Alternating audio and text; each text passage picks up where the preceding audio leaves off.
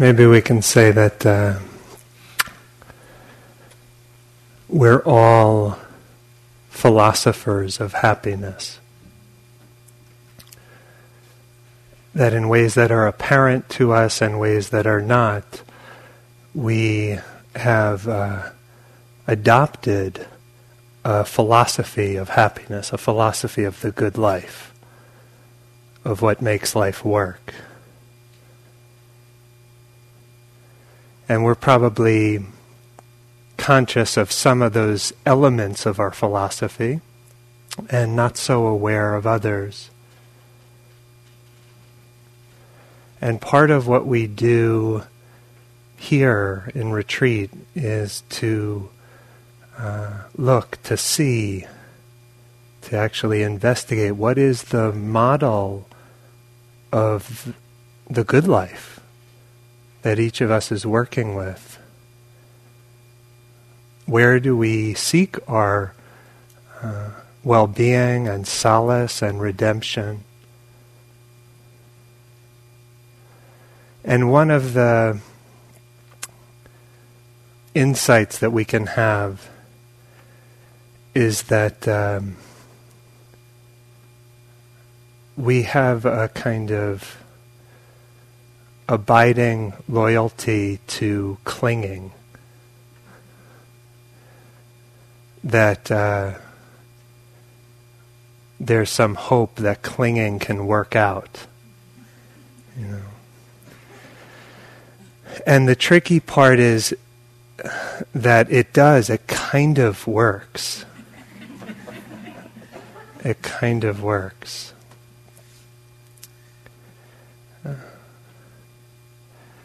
I was at an event at Insight LA in Los Angeles a couple years ago, and Joseph Goldstein was presenting, and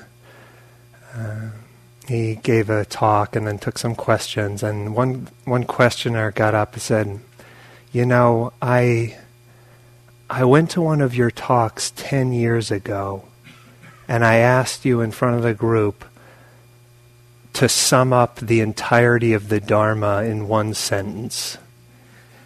And what you said was," and this is 10 years ago, "anything can happen anytime."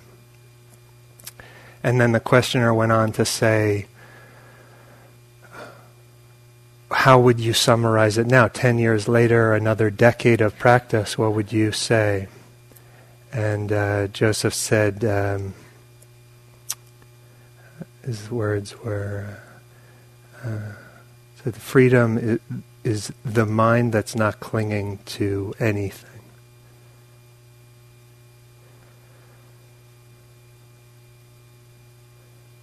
But we get very mixed messages from the world in a lot of ways. Clinging gets reinforced in a way because it partially works. We're here to honor the part of the heart that is not satisfied by that partial happiness. This is Rumi. Love with no object. There's a way of loving not attached to what is loved. Observe how water is with the ground, always moving toward the ocean, though the ground tries to hold water's foot and not let it go. This is how we are with wine and beautiful food, wealth and power, or just a dry piece of bread. We want and we get drunk with wanting, then the headache and bitterness afterward. A love with no object is a true love, all else shadow without substance. Have you seen someone fall in love with his own shadow? That's what we've done. Leave partial loves and find one that's whole.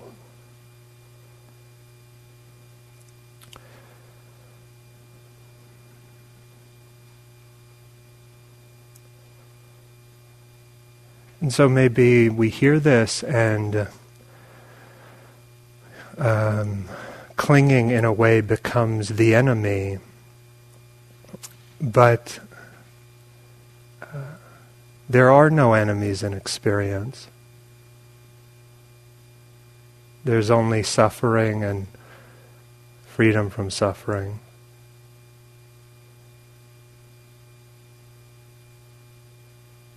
And so we have to have a kind of respect for the depth of our clinging. Almost maybe bow to it.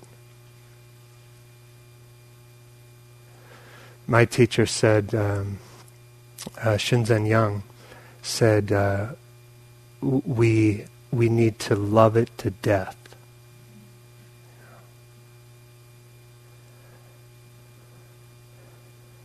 Now we come here to practice, to let go, and of course we don't leave our habits behind, right? We maybe could say that the way we practice meditation is the way we do everything else, right? So it's not like we just sit down and stop clinging, right? We bring the habit of clinging in various ways into the sitting practice. And so there are various kind of flavors of clinging, right? But some of our favorites are kind of self-harshness and comparing oneself to another, evaluating our experience constantly for marks of improvement. You know, if I'm not careful, I expect each mindful breath to pay dividends. I'm not even joking. You know, I'll take a breath and then it's like I come up and am I freer? Am I more concentrated? Am I, right? And the Dalai Lama said, check out your practice, evaluate it every 5 or 10 years, right? So we cling in the sense of we want it to be pleasant.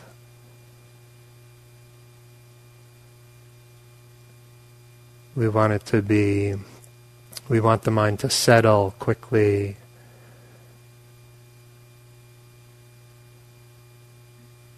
And the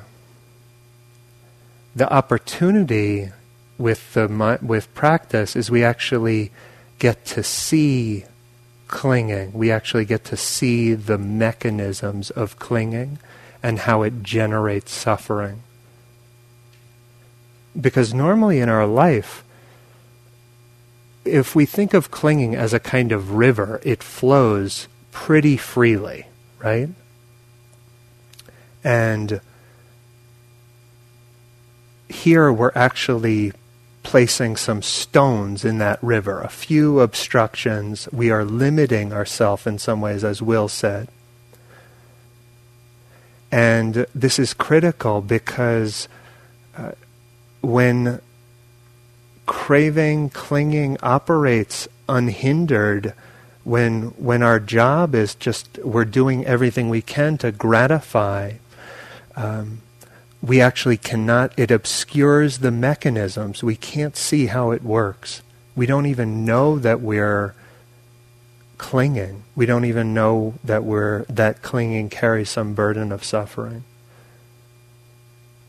So here we actually have the opportunity to study what's happening, how suffering gets built, how we can let go. This is the classic Ajahn Chah quote. Simplify your meditation practice down to just 2 words. Let go. Rather than trying to develop this practice and then develop that and achieve this and go on to that and understand this and read the suttas and study the Abhidhamma and then learn Pali and Sanskrit, then the Madhyamaka and the Prajnaparamita, get ordinations in the Hinayana, Mahayana, Vajrayana, write books and become a world-renowned authority on Buddhism. Instead of becoming the world's expert on Buddhism and being invited to great international Buddhist conferences, just let go. I did nothing but this for about 2 years. Every time I tried to understand and figure things out, I'd say, let go, until the desire would fade out. So I'm making it very simple for you to save you from getting caught in incredible amounts of suffering. There's nothing more sorrowful than having to attend international Buddhist conferences.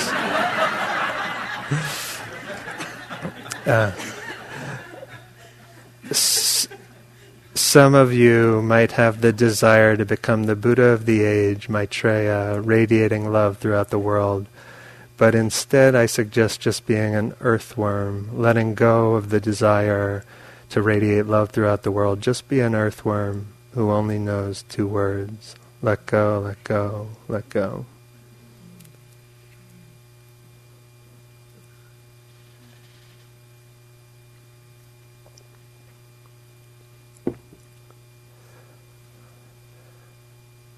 The truth is that it's not even really a choice between holding on and letting go. We all have to let go.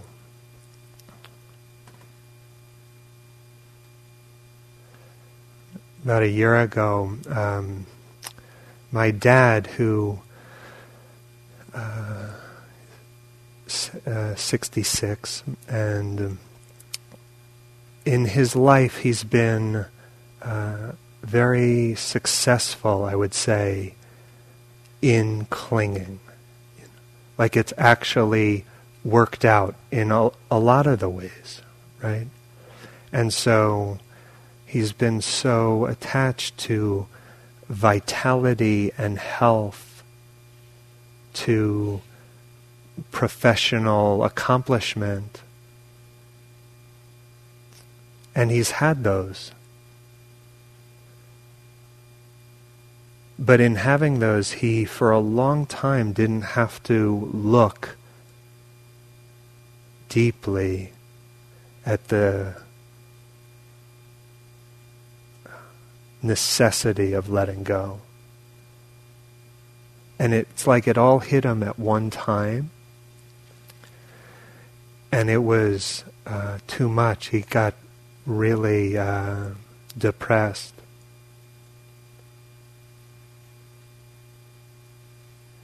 And is since, doing better. But it's a little bit like we have this opportunity to start to allow the heart to adjust to the necessity of letting go.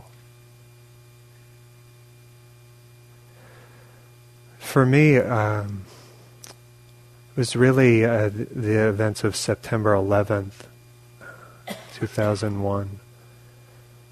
I grew up in New York, and I was in California at the time, but I grew up there. And there was something about the magnitude of that horror and the suffering of it that it shattered something for me. And it was something like, up till that point, I felt like I owned my life. And even though I didn't have a belief in God or higher power necessarily, I felt like something was protecting me. And seeing those planes and those buildings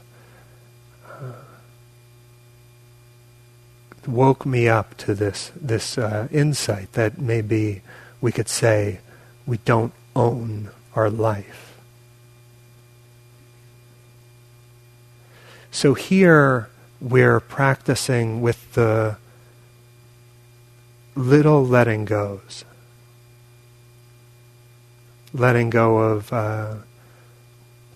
the sound that's irritating, or the minor conditions that are not optimal in one way or another. We're actually practicing these little letting goes so that we can let go more and more deeply in the ways that we're asked, in the ways the world is begging us to do. Now, Ajahn Amaro, another monastic from the Thai forest tradition, said that 80% of the practice is knowing we need to let go and not being able to do it. You know? And after all these years of practice and meditation, I'm still trying to understand what it means to let go. How that happens, how we nourish the seeds of letting go.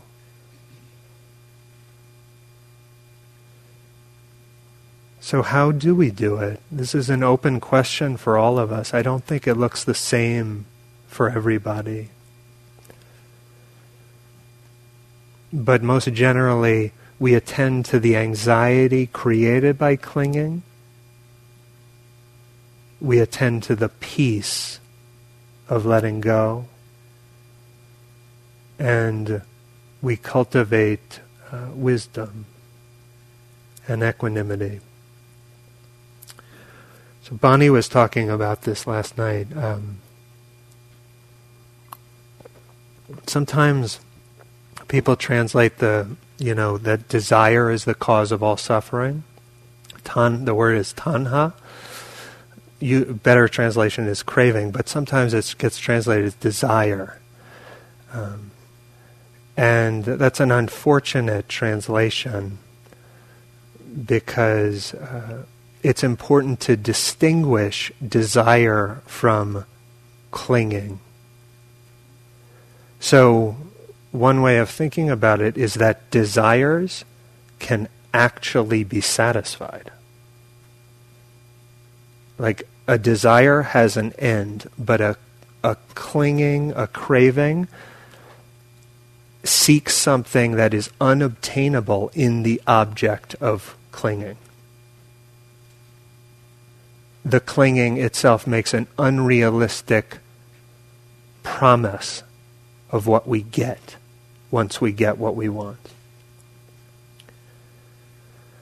So Sayadaw Tejaniya, the Burmese teacher, was asked if you can like something and that not be a form of clinging. And he said, when wisdom wants something, there's no agitation, there is no urge to get there immediately. It understands the proximate causes to attain the goal and will steadily work to fulfill them. Wisdom always sees both sides, the good and the bad. It sees things from different perspectives.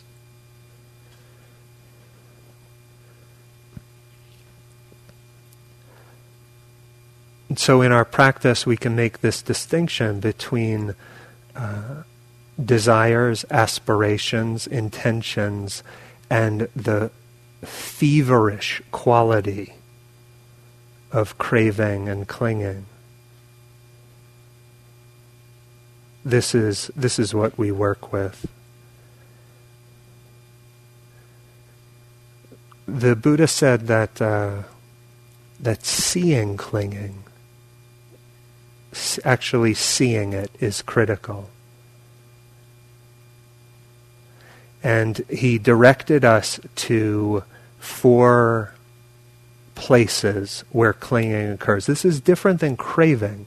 Craving, he said, occurred at the 6 sense doors, meaning the 5 senses and the mind. But clinging, perhaps, is like when craving solidifies, coagulates, becomes more rigid than craving. It's when we start to get our plans. So to what do we cling? 4 things. They're big categories, though. Sense pleasure. Now, I'm not asking for all of us to prefer pain over pleasure, and I'm not dismissive of people who are in pain. physical pain or facing significant physical limitations.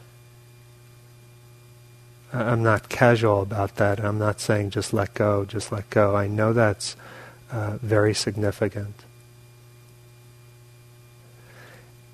And at the same time, we're called to investigate our relationship to pleasure and pain.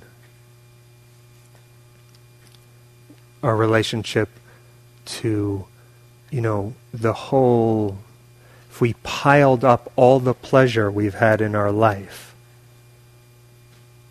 it's a big pile, probably. And it's done something for us, for sure.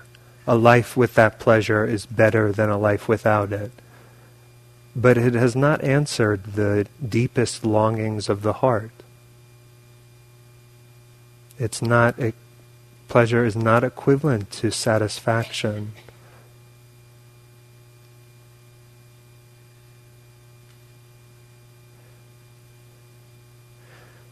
In the moment when we're challenged by some sense object, let's just use cookie as an example. The moment there's a sense contact with that, with the let's pick pizza. Pizza is really, I'm not really a sweets guy, but pizza,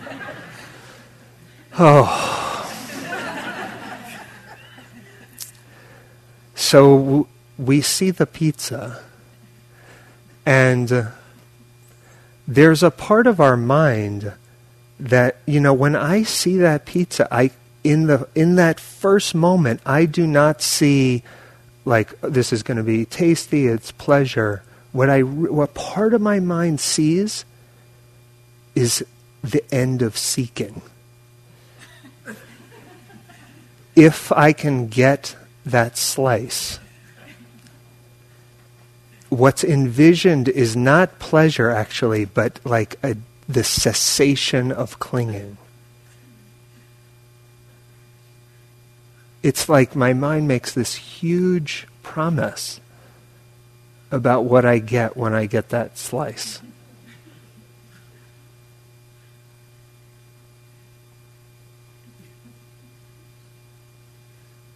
But how much can it do?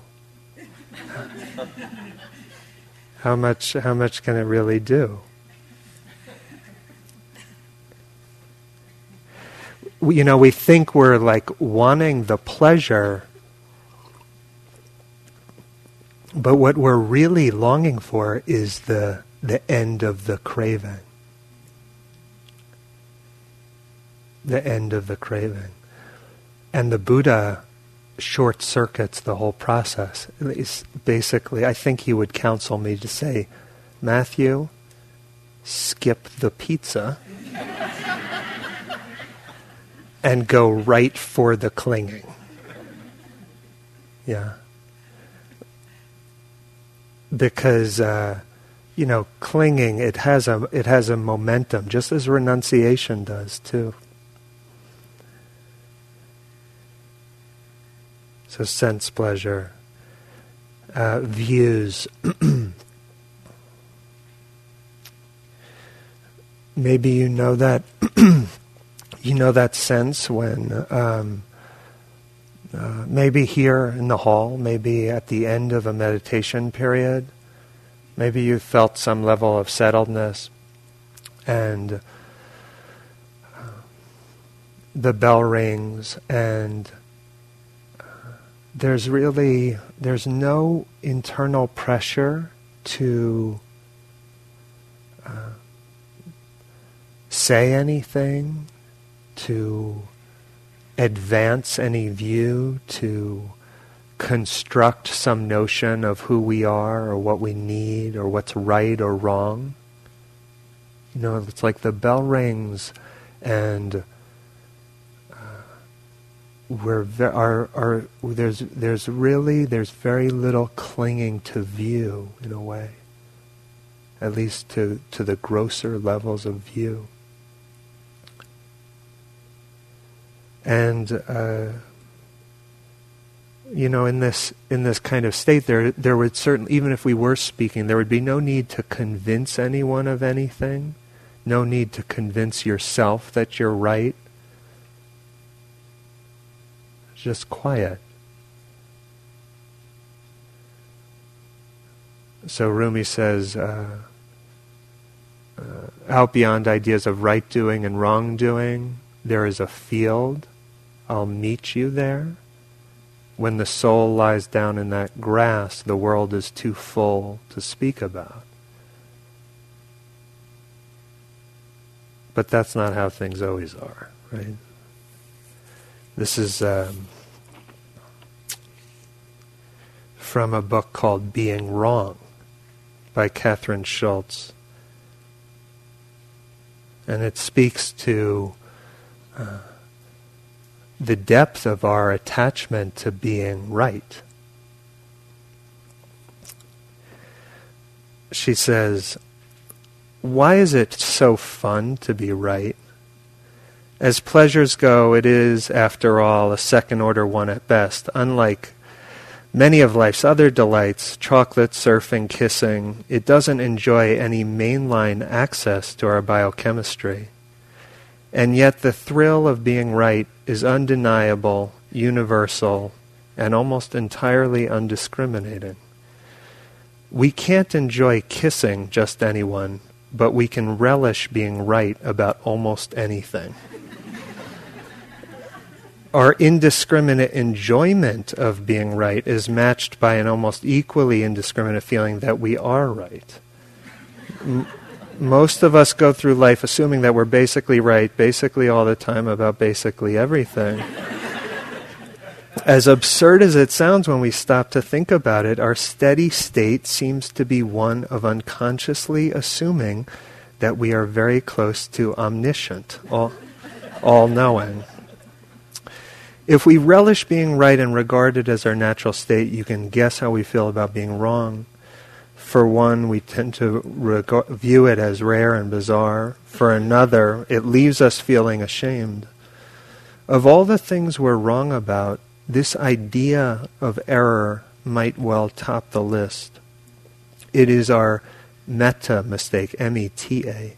We are wrong about what it means to be wrong. Far from being a sign of intellectual inferiority, the capacity to err is crucial to human cognition. Far from being a moral flaw, it is inextricable from some of our most humane and honorable qualities. And far from being a mark of indifference or intolerance, wrongness is a vital part of how we learn and change. Thanks to error, we can revise our understanding of ourselves and amend our ideas about the world.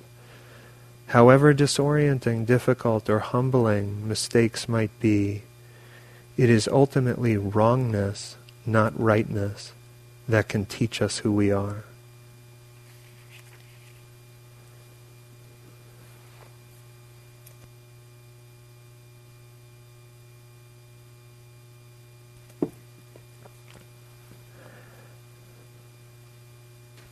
So much of the Dharma is about revising the view. So much of it is about not feeling badly or ashamed of our confusion and suffering. So much of our growth in the Dharma is the willingness to let go of our outmoded views of ourself, of what our problems are, of what the solutions are, of what the Dharma is. That's the amazing part about the Dharma, is that we sort of get comfortable in a particular view, in a particular relationship to the Dharma, and we get kind of cozy there, and we start to make that our ground. And then something opens up. Maybe it's difficult, maybe it's beautiful, but something opens up, And we have to let go. We have to let go of that view. We have to let go of ideas of who we are.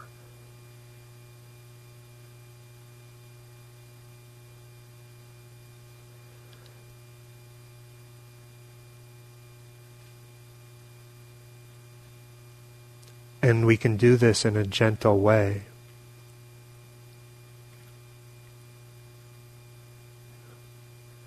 We can actually learn to take some delight in this kind of learning, this kind of humbling. The Dharma, this practice is definitely humbling, but it doesn't have to be humiliating.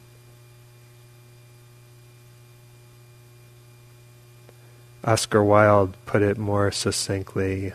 He said, "The secret of life is to appreciate the pleasure of being terribly, terribly deceived."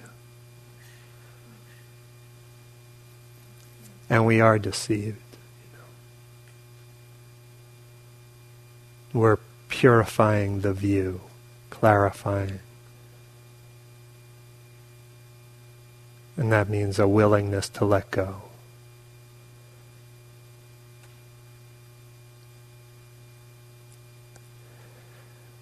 Sense pleasure, views, conventions.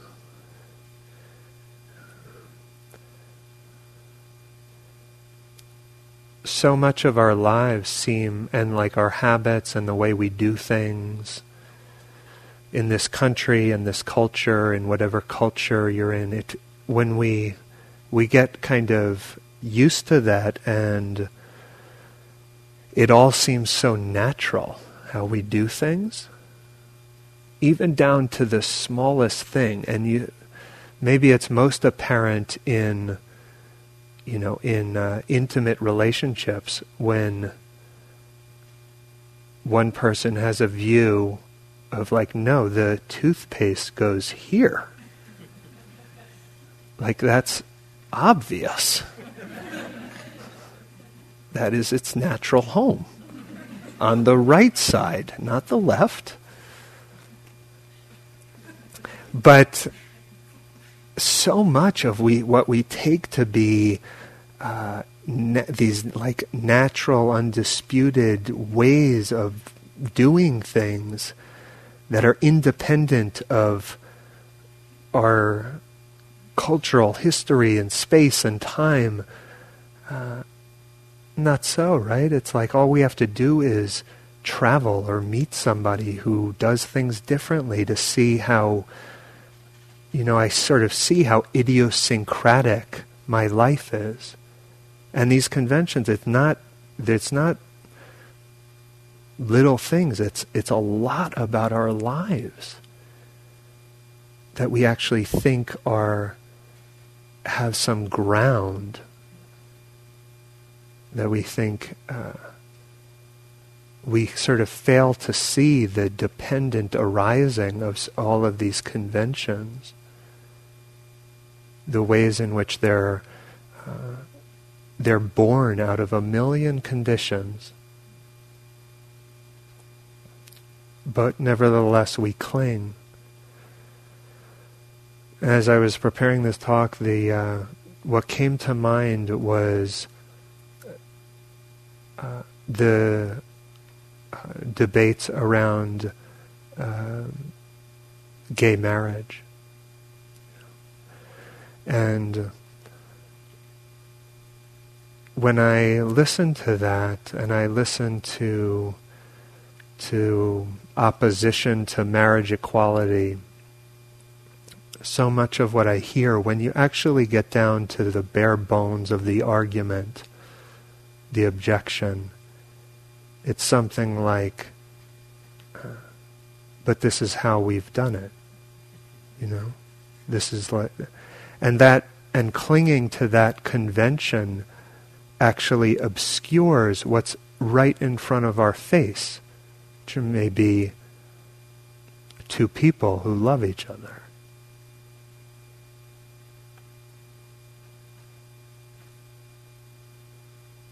So as we practice, we look to see the ways in which the habits and conventions structure our life, and how we can relax, loosen up around all of these attachment in this way. And so the last category is clinging to self-view, and this is, I'll just say a couple words about this, but this is at the heart of the Dharma, maybe subsumes the other three clingings, is the overarching factor that sense pleasure and views and attachment to conventions all depends in a way on self-clinging. And we'll say much more about this as the retreat unfolds. But the Buddha's suggestion was a summary teaching was nothing whatsoever should be clung to as I or mine. And we can put down all of the philosophical questions about is there a self, is there no self. That I would say is gets us into to use one of the phrases from the suttas, a thicket of views. Self is an experience, and not self is an experience. And two experiences don't contradict each other. We're learning to unburden the view of the sense of I amness. And self-clinging arises in many different ways, in different layers, different levels of subtlety. But it always complicates our lives.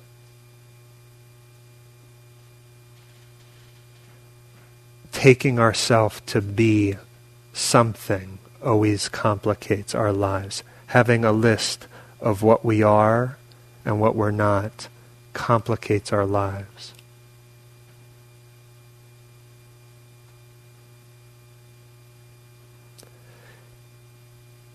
And the self, anyway, this thing it's like a leaky ship we're trying to hold together. This ramshackle shed, kind of. And there's no home there. We're trying to make a home there, but there's no home there.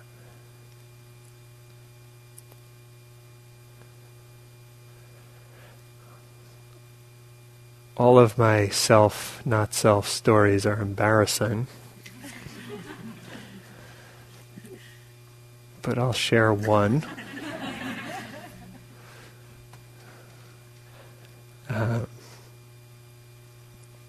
I was at this really is, this is good. I was at this group and teaching a meditation class, mindfulness class. And it was one of these classes where they read your bio before you talk. And on paper, I sound pretty good. So, and it kind of went on, and so, Anyway, so they introduced me, and, Matthew Brensilver, PhD, does research at this university, or is taught at these places, or it sounded like I really had it together. But on this day, I had actually managed to show up to teach a Dharma class with my zipper down. which is like the archetypal non-mindfulness symbol, you know.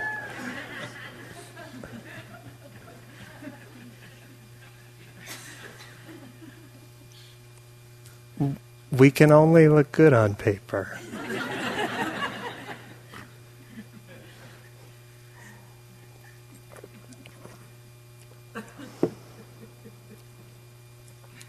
So we start to see the burden of carrying this. You know, we actually really feel the burden.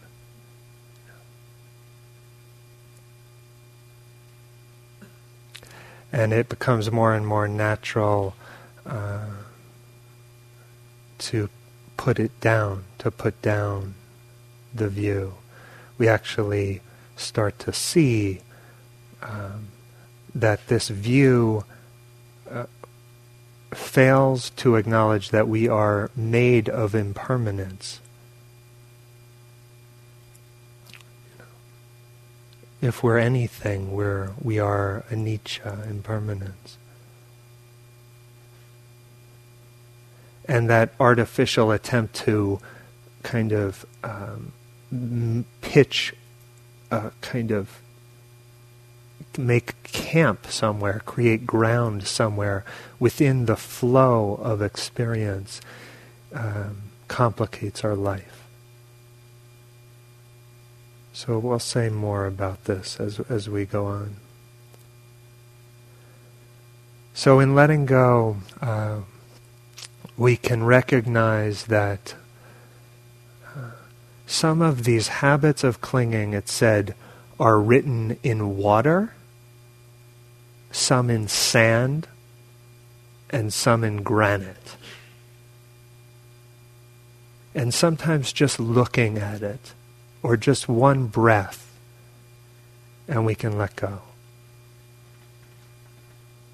Just that, just seeing clinging, and maybe seeding the mind with some teaching, wisdom teaching from the Buddha.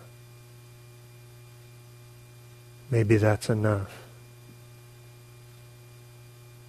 The Buddha said in the middle-length discourses, whatever is not yours, let go of it. Your letting go of it will be for your long-term happiness and benefit. And then he asks, and what is not yours? The answer, of course, is everything.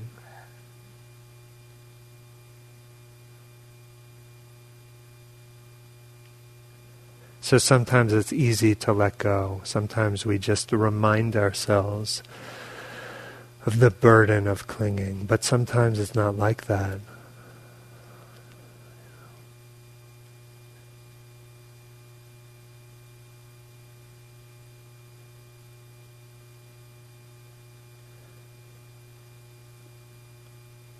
One of my teachers, Gil Fronsdal, said that we can't be in a rush to let go. We can't be in a rush to let go. And with some of these deeper forms of clinging, what we're doing here is actually planting seeds,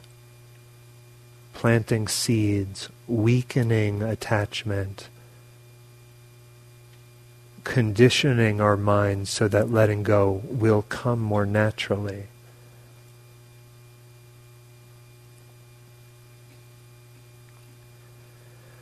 Some of this has to do with our sila, with our conduct.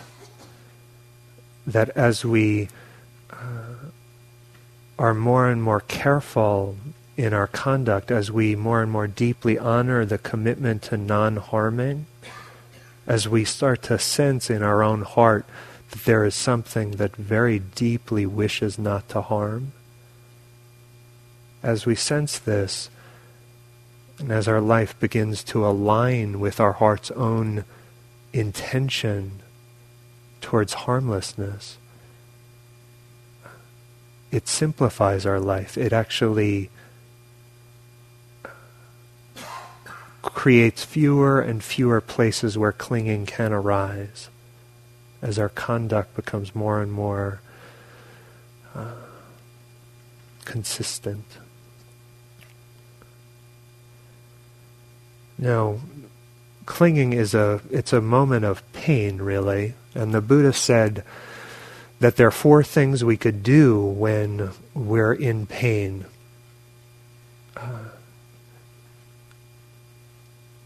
Blame yourself, blame others, despair, or investigate. The answer is D.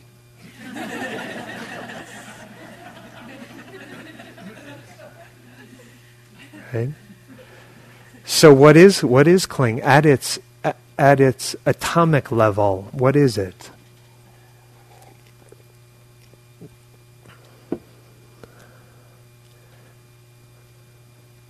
In the Buddha's teachings on dependent origination, the mechanisms through which suffering is produced, there's a key link between Vedana, Tanha, Upadana. Feeling tone, craving, clinging. And so we could say that if there were no Vedana, if there were no feeling tone, there would be no clinging. But we generally cannot short-circuit the arising of Vedana. But we do have an opportunity actually to work with the craving and clinging that follows.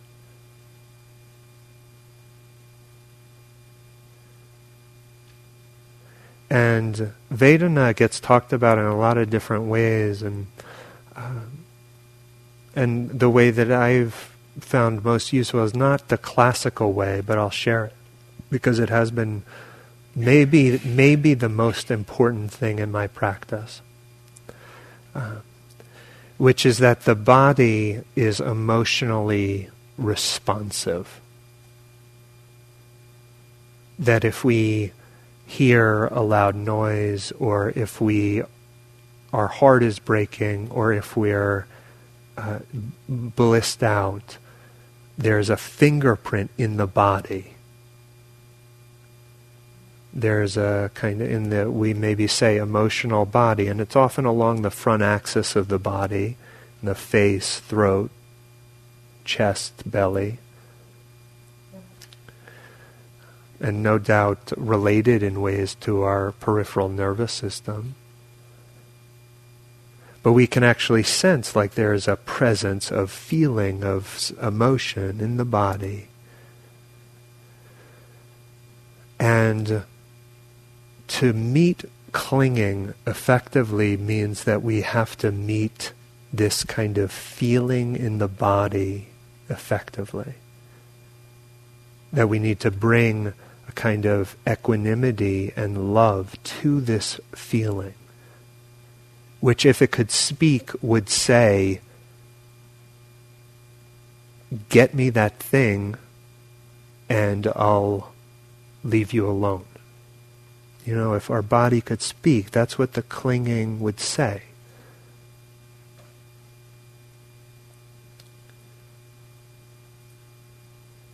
So we're actually learning to bring equanimity, sense of ease and relaxation, of openness, of non-interference with this experience in the body.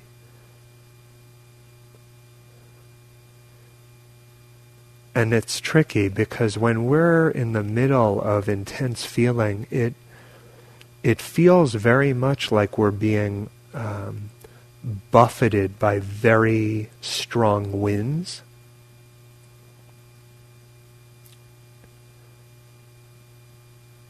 And what we're here to learn is that even in those strong winds, there's nothing that can be blown over.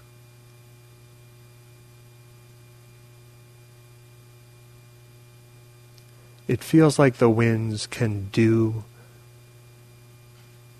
damage, that they can blow something over in us. You have those images maybe of a palm tree in the middle of a hurricane in Florida, and the tree is arched over, and it really could break. It could be blown over. And our feeling life, it seems like that. It seems like something inside us is going to break. And some of what we're here to learn is that nothing will be blown over. That mindfulness makes our inner life safe. That if we can keep one foot in mindfulness, it makes our inner life safe. The winds can blow in whatever direction they blow, but they won't blow anything over. We actually have to develop a confidence that that's so. That's not something we can just hear and believe. We have to develop a confidence in awareness.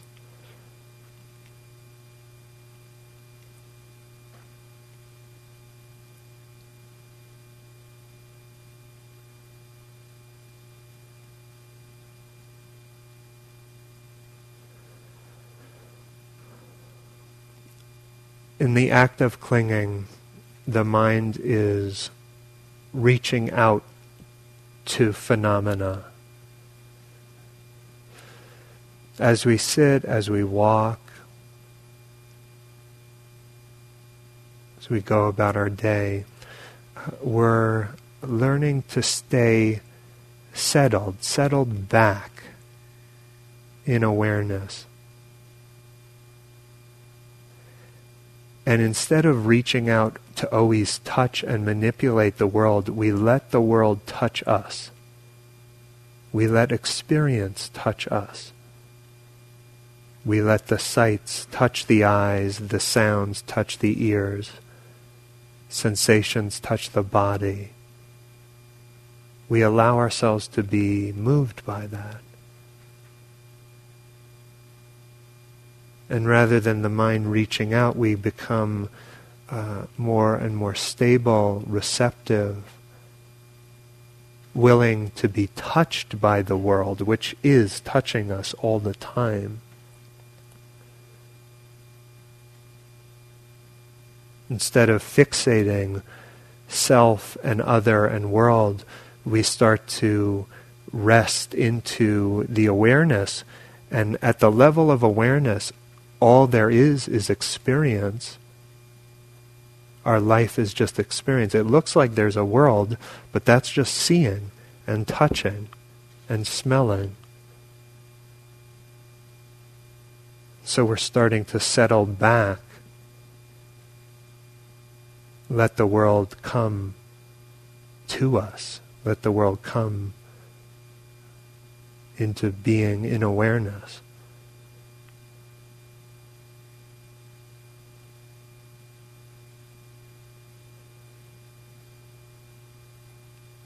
And as we do this,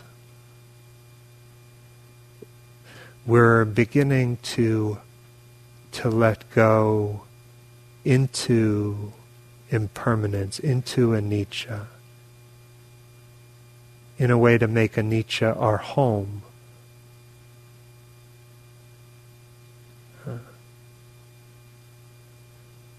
And it's like anicca has an undertow. At the beach, you're like standing and you can feel some layer of water and sand that's like pulling. And anicca has an undertow like that. And we let anicca actually pull more and more of who we think we are and what we think is all of our views. We let anicca pull more and more of that under into its flow.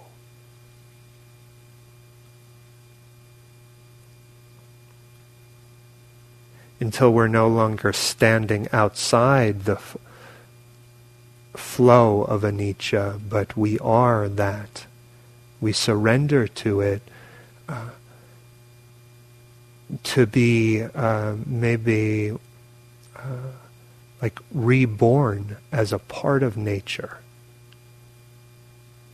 When we make anicca our home, we are reborn as a part of nature, although nature, we know ourselves as nature, not separate from nature. Self-view takes us out and creates this perspective of like a God's eye view that's outside nature.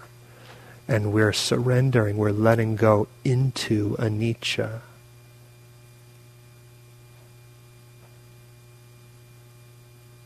More and more the ground of self gets surrendered into anicca. We let go.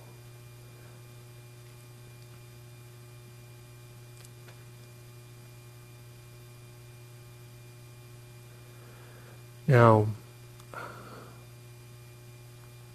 as we practice with our clinging during this week, we sometimes nothing's going to work. Sometimes we're going to try everything. We're going to try to work with it every way. We're going to try to meet it with love, with wisdom, try to investigate, try to do everything you've heard the other teachers asking, everything I've suggested. We're going to try everything and nothing's going to work. And in those moments,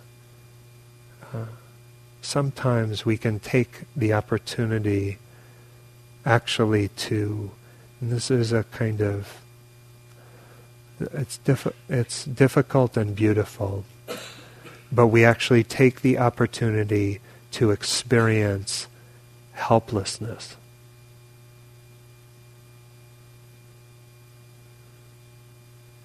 Which in the human repertoire is about at the bottom of the list in terms of favorites, right?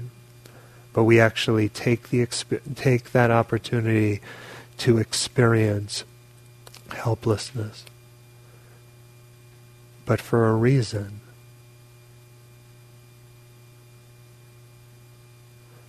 Because that when we meet helplessness in that way, when we've done everything we can and we can't do it, if we can meet that with a little bit of awareness and love, that helplessness becomes a very deep seed of motivation to practice, to free the heart more and more. That helplessness becomes a teaching on the necessity of compassion for ourselves and for others.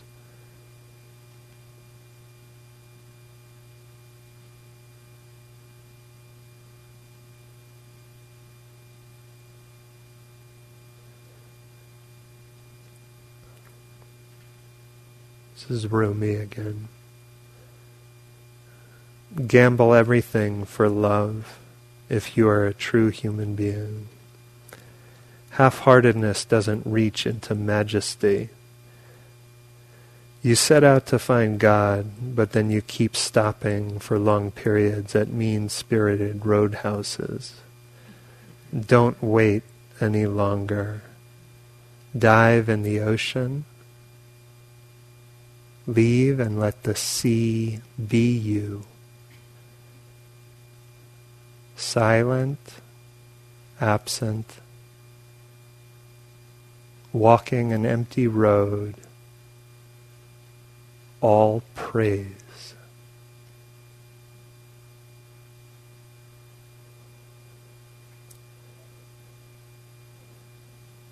Let's just sit for a moment.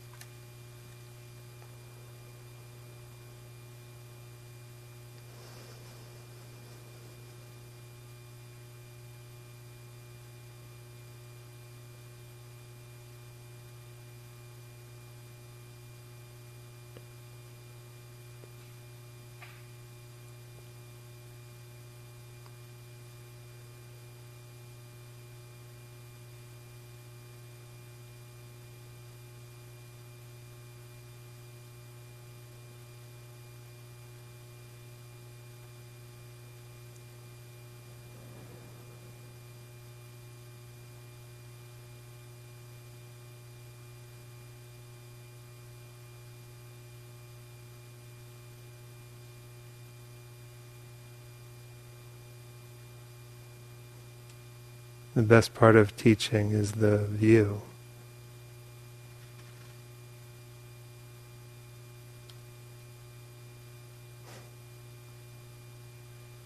May we all be free from suffering.